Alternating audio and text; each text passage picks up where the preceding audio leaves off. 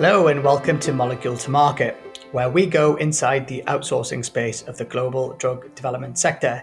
I'm your host, Raman Tagal, and in today's episode, I'll be talking about the pharma and biotech supply chain with Dr. Archie Lovett, Life Sciences Biosafety Scientific Director at SGS.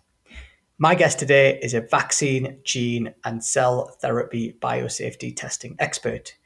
Archie graduated with a PhD in molecular microbiology and has been in the industry for the best part of 30 years.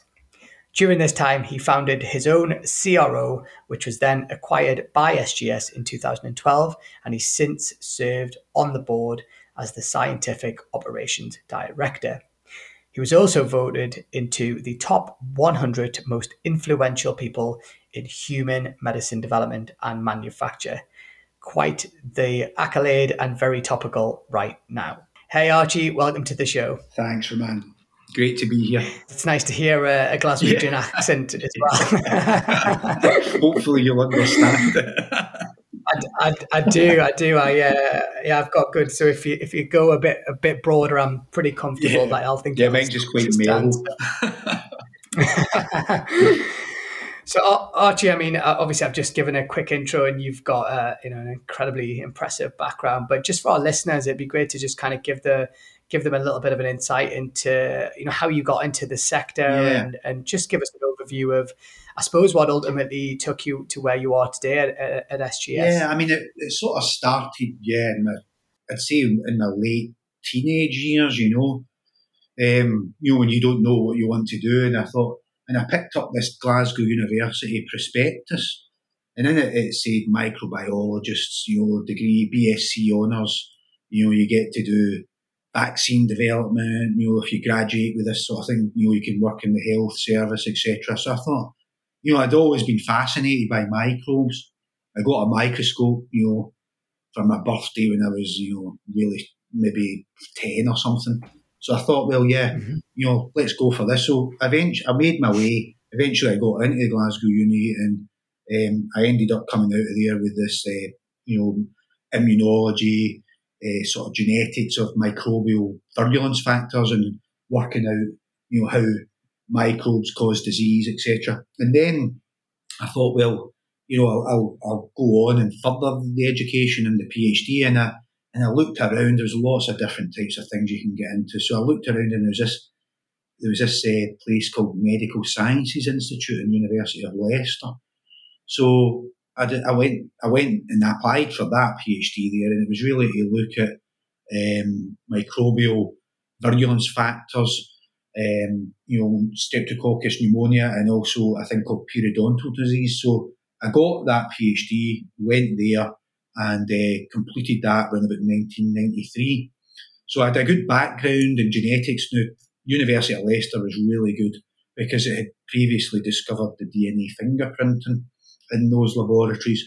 So it had a lot of opportunity for young postgrads, postdocs, etc. There's a lot of funding there for different projects, a lot of experienced guys there, and it attracted a lot of talent. So it was a great learning place for that type of thing, molecular biology, genetics, back in the the early 90s when that sort of technology was in its infancy.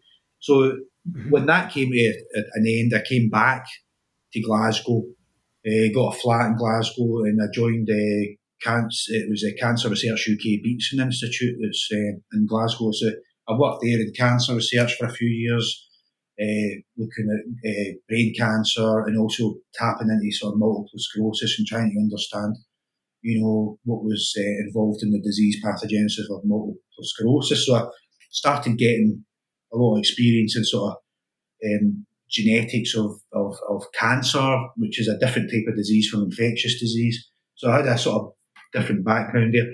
Then this opportunity came, you finish your postdoc in academia, and I always wanted to get into industry and get into vaccines and stuff. So there was this company in Glasgow called Q1 Biotech, which I joined, and it was this relatively small company that was started up as a sort of spin out by Professor David Onions in Glasgow University, and I joined him and the team there, and we essentially built a team there that could, and technologies, brought new technologies in the mid-90s that we could use to accelerate the testing of novel gene therapies, biologics, and viral vaccines, and cell therapies. And that was a technology called quantitative PCR.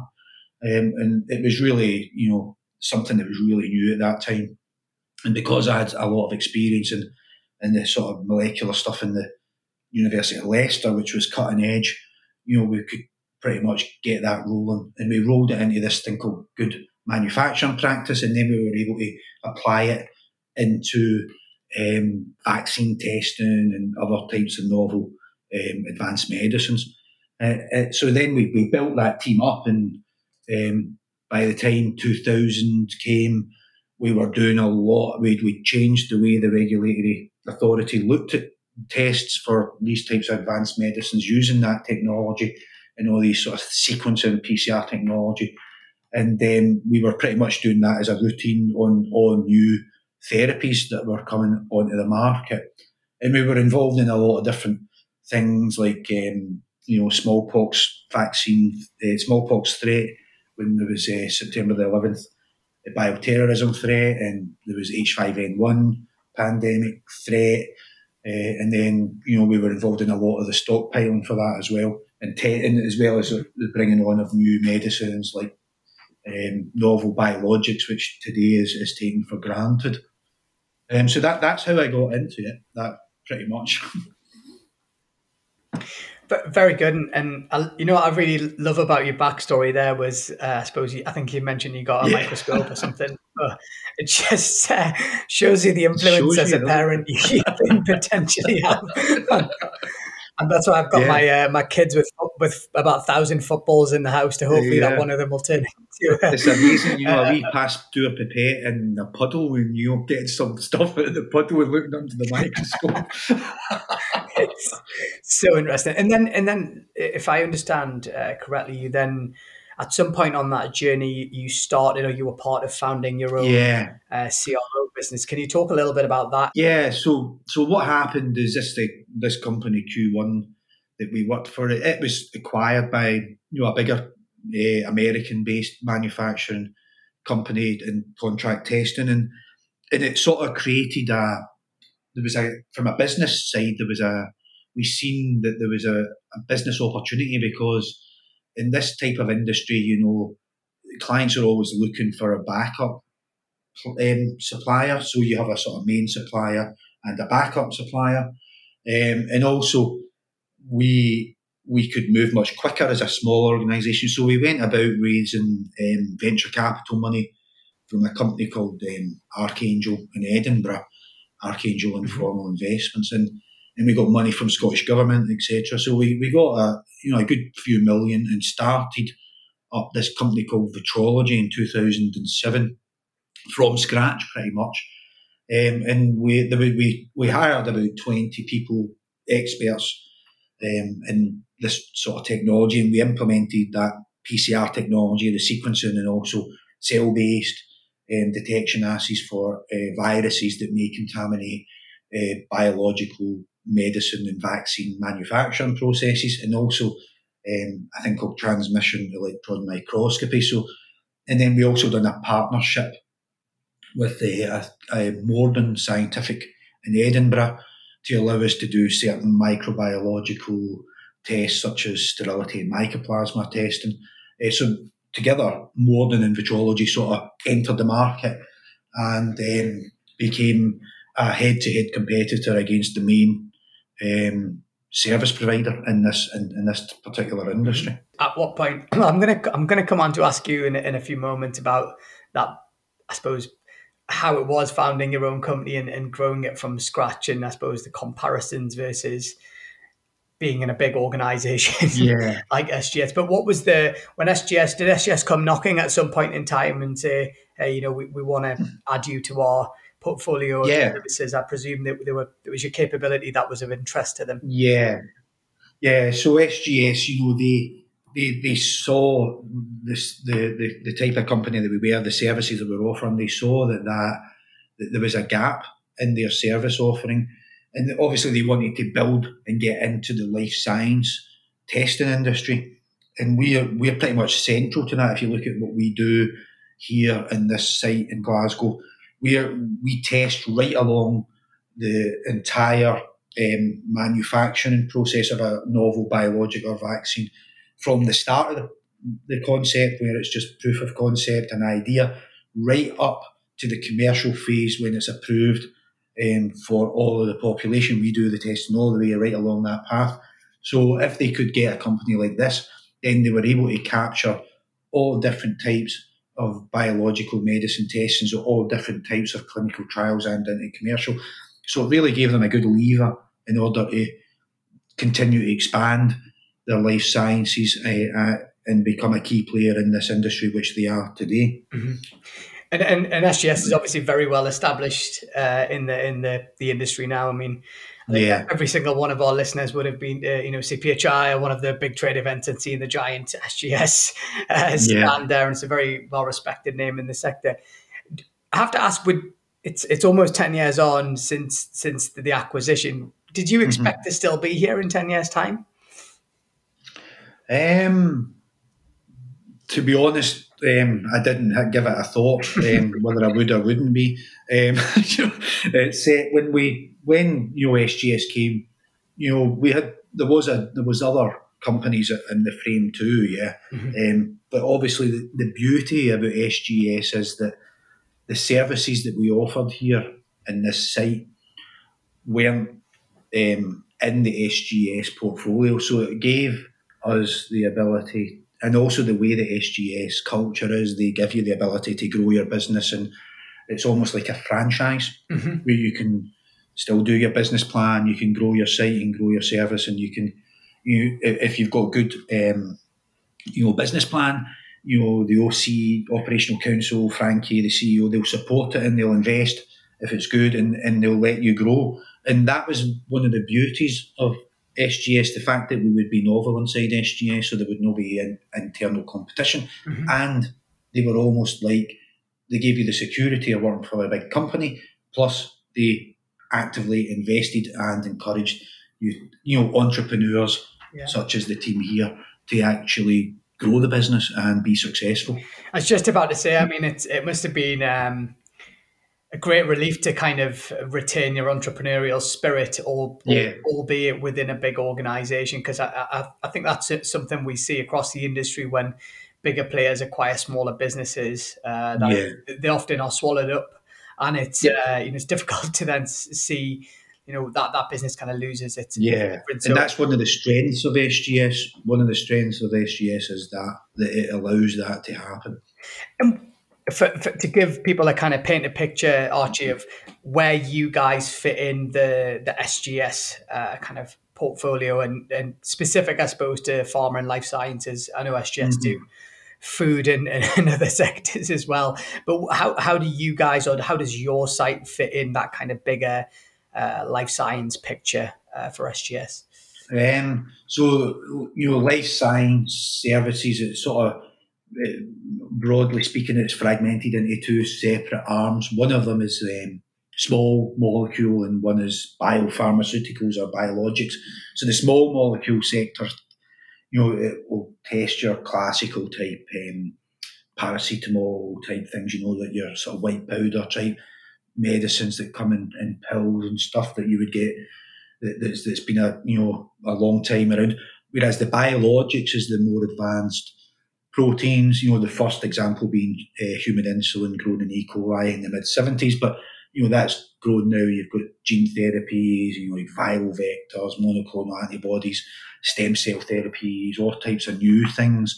So we sort of fit into this novel advanced medicines part, biologics, and here, because we can test all of them from as I've mentioned previously, from the start of the manufacturing process. So when the manufacturer makes, for example, a cell bank, which may have, say, for example, the human gene for insulin in it, or a novel gene that expresses a protein, which is a therapeutic, we are right there at the start to test the cells to make sure they're safe, make sure that they're clean and there isn't any contamination and that they are what they say they are.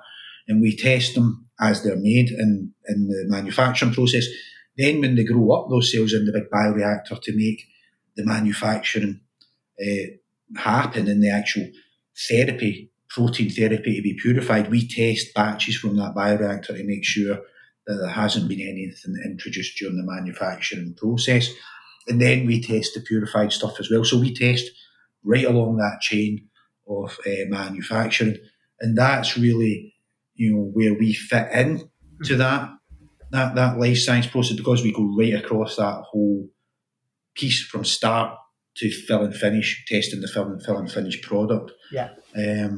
So we sort of fan right across the life science, and we interact with all the different support and services that are around in the biologics service of life science. So there's other things like need to be done, like we need to characterise the protein using mass spectrometry and stuff like that.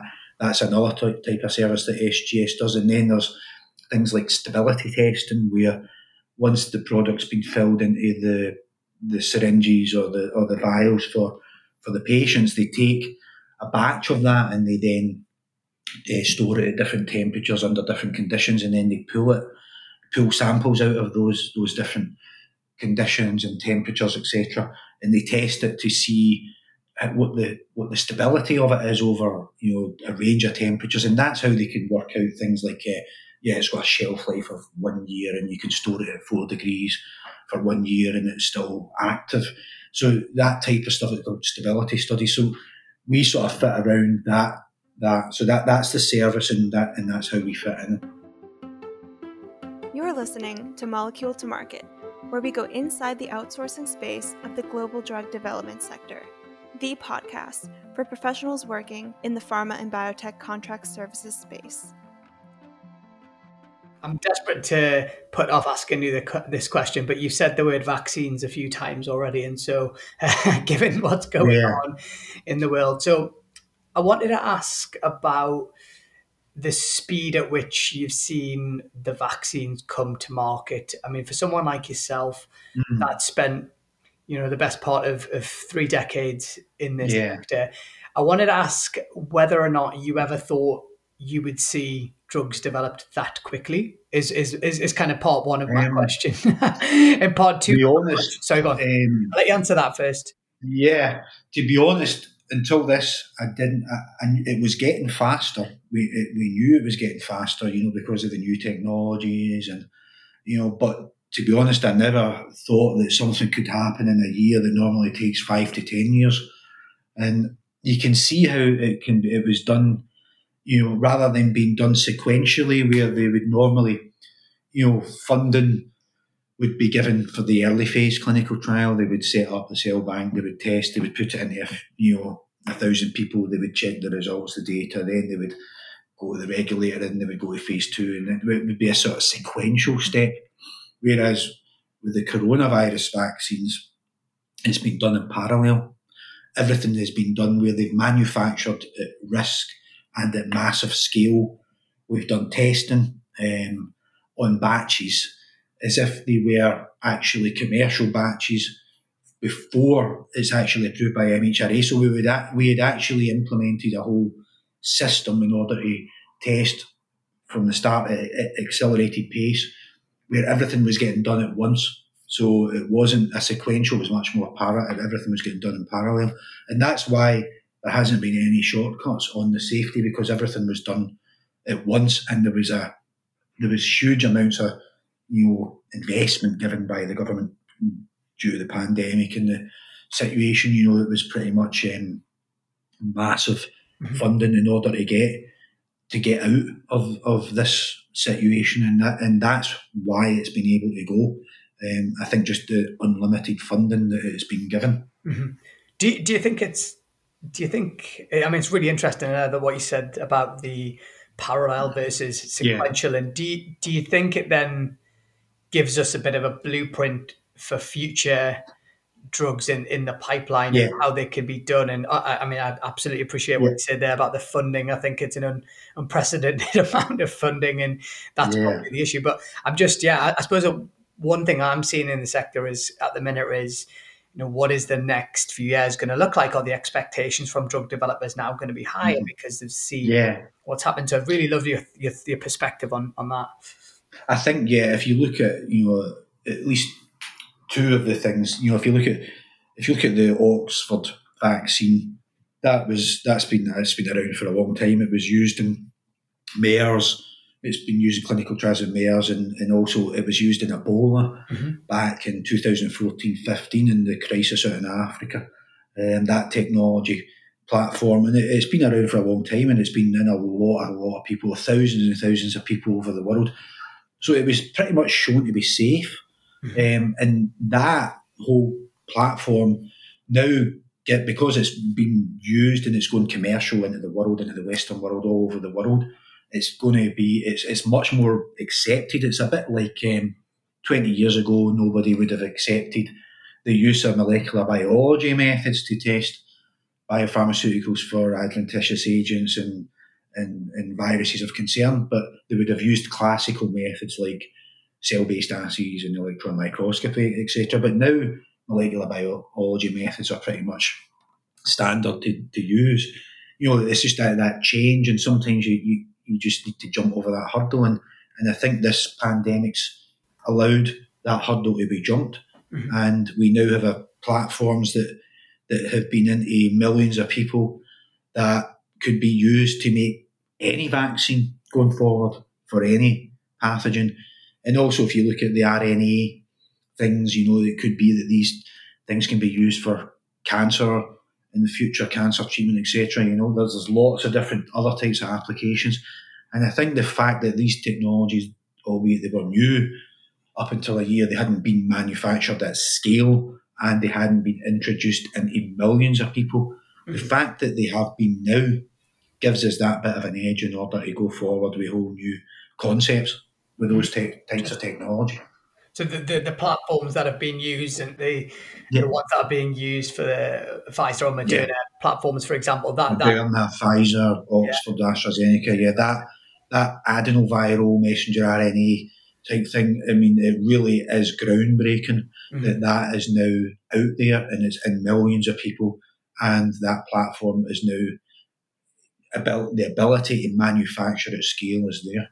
So like the adoption of that platform, both from I suppose, an operational perspective, but the fact that it's safe to go into patients, if I've understood correctly, that's then going to give us a much safer and quicker platform to develop more drugs in the future, which is fantastic. You just change the target. You'll just change the target. Instead of being the spike protein for coronavirus, it could be anything. It could be some other thing, that mounts an immune response against a tumour or stops a expression of something, it could be anything.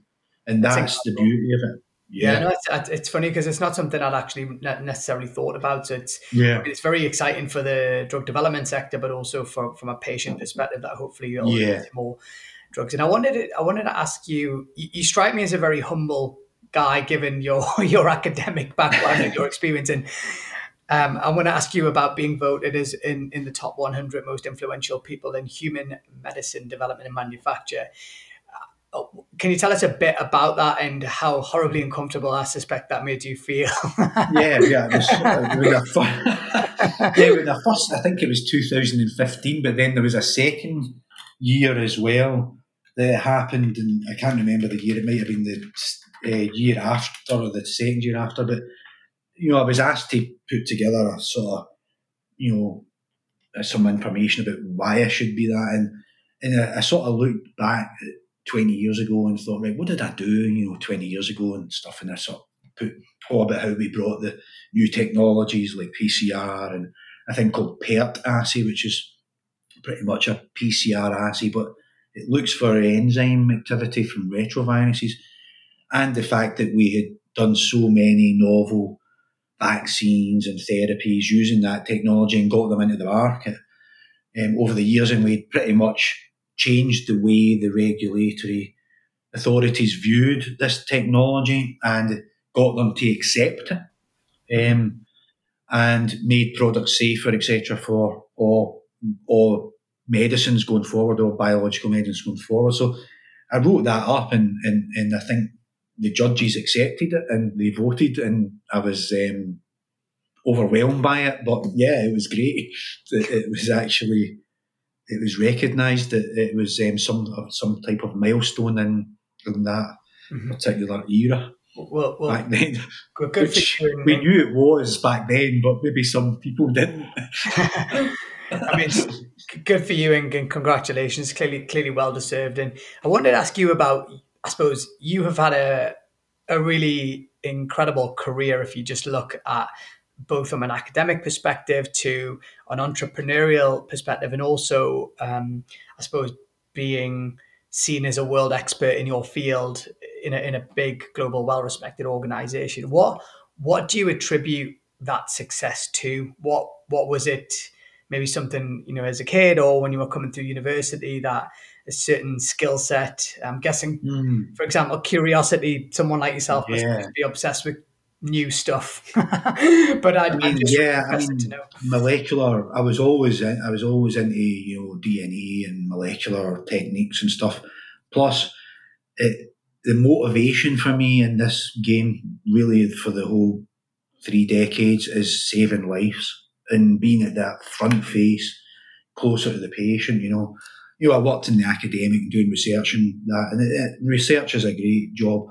But being at the actual forefront where you've got the novel concept, and you can really feel that you can make a difference because you take it all the way from the novel concept right into the syringe and into the patients, and you see the results on a daily basis. Mm-hmm. Maybe not on a daily basis, but say, for instance, I'll see something on the news, and it would have been 2 years ago that we'll have done that job and tested it all and taken it through and got the client to the certain level of clinical trial. Then you see it on the news, you think, wow, we done that 2 years ago. Mm-hmm. And now you see the impact. This year, the impact's been a bit more quicker, with the coronavirus vaccine and that. And, that type of thing. It's really about saving lives, seeing that. That's what my main motivation.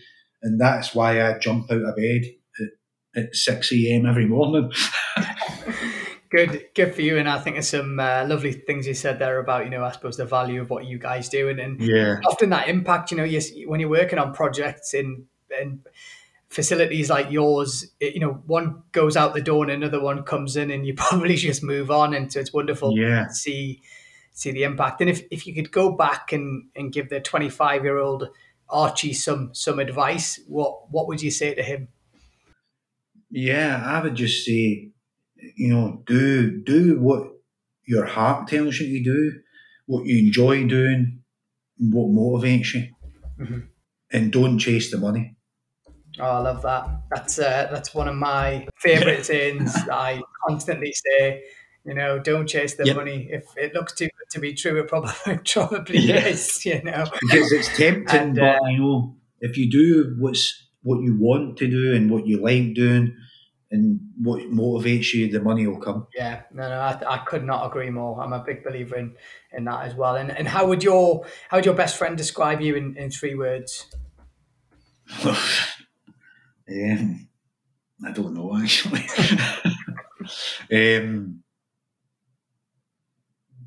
I really don't know, to tell you the truth. That's okay. I'm not gonna put you on the spot or anything like that. And it's funny because I said I used the word humble before, and that I wasn't expecting the Archie to say inspirational.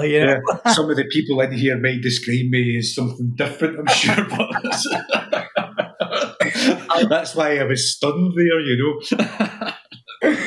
All right, so we've got another 5 minutes or so left. So I wanted to just ask finally about, I suppose, the broader drug development sector. And we've obviously talked about COVID and the platform technologies. And are there any other kind of shifts or trends are changing right now? Obviously, you mentioned, I suppose, the viral vector space and that becoming, and I suppose biologic drugs becoming more and more prevalent in the market as well. Any big shifts or trends that you expect to see in the next couple of years, or even beyond that into the next decade or so? Yeah, I think there is going to be a huge increase in them. I mean, they are expected to grow 16% year on year. That type of thing. Novel medicines like the gene therapies and also this personalised medicine thing where there's a lot of things going on now where you actually can be potentially vaccinated against your own tumour, for example. And these are really groundbreaking, where they actually remove a piece of the tumour from the patient and they work out the antigenic profile, and then that they can create a personalised therapy or vaccine against that, and that's really something that will accelerate. Also, just the access to some of these biologic drugs to the population, as we get more manufacturing on stream and the technology becomes easier to do and it becomes at scale, then the price of these types of therapies becomes much more affordable for the general population, and they become much more wider available across the board, essentially. Very good. I think what you said there about the accessibility is key as well. Yeah. Bringing the price of medicines down. I mean, because some of them are astronomical, aren't they? Yeah, I mean, obviously where I am in the US as well, you really see, because everything's obviously you've got health insurance or whatever, and you see the price of things, and just it's really quite scary. So that would be good. And what about SGS then? What's next on the horizon? Not necessarily at a corporate level, but even within your facility, what if you're able to share? Yeah, this facility. Just the rate of the expansion of the old biologics sector, in the testing sector. We really need to expand here again. We're currently 120 people here, 2,500 square meters, and we're looking to maybe double and triple that over the next couple of years, so that we are aligned with the growth plan of SGS, because SGS is very ambitious in growth, and it does see this area, health sciences, a major area in which it wants to invest and grow. So we are really happy to be part of that, and we look forward to implementing that here in Glasgow and growing the site to meet the demand and keep going and being at the forefront of the healthcare and delivering for the patients. Yeah, and you strike me as someone that doesn't want to, hang his white coat up anytime soon or anything like that. I imagine you're going to be 100 and still working at the site.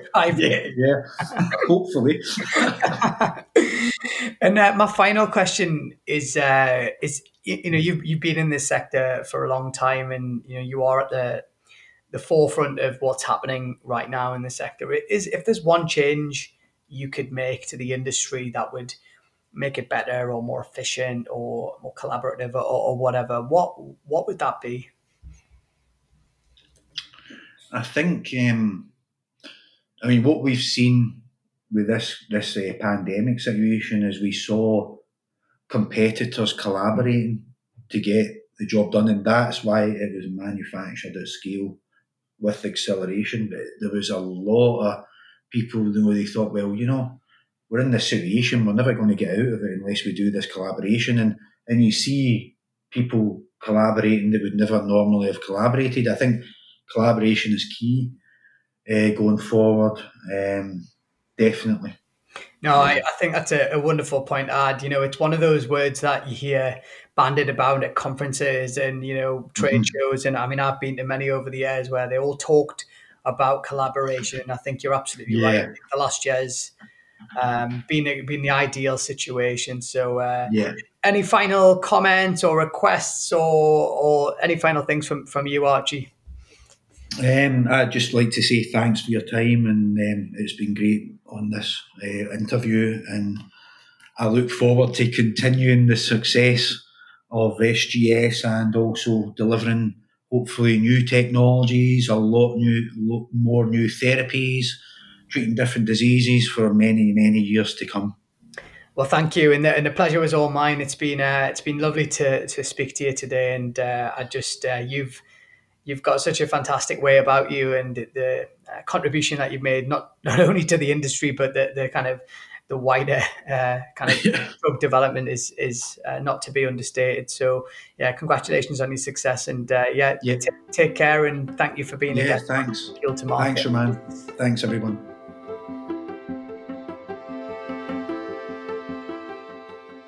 Hi again, thanks so much for tuning in to Molecule to Market. We hope you enjoyed today's episode. You can find more shows on Spotify, Apple Podcast, or wherever you like to listen. Get in touch with us on our website, moleculetomarketpod.com, and follow us on LinkedIn or Twitter, and we will see you again next week.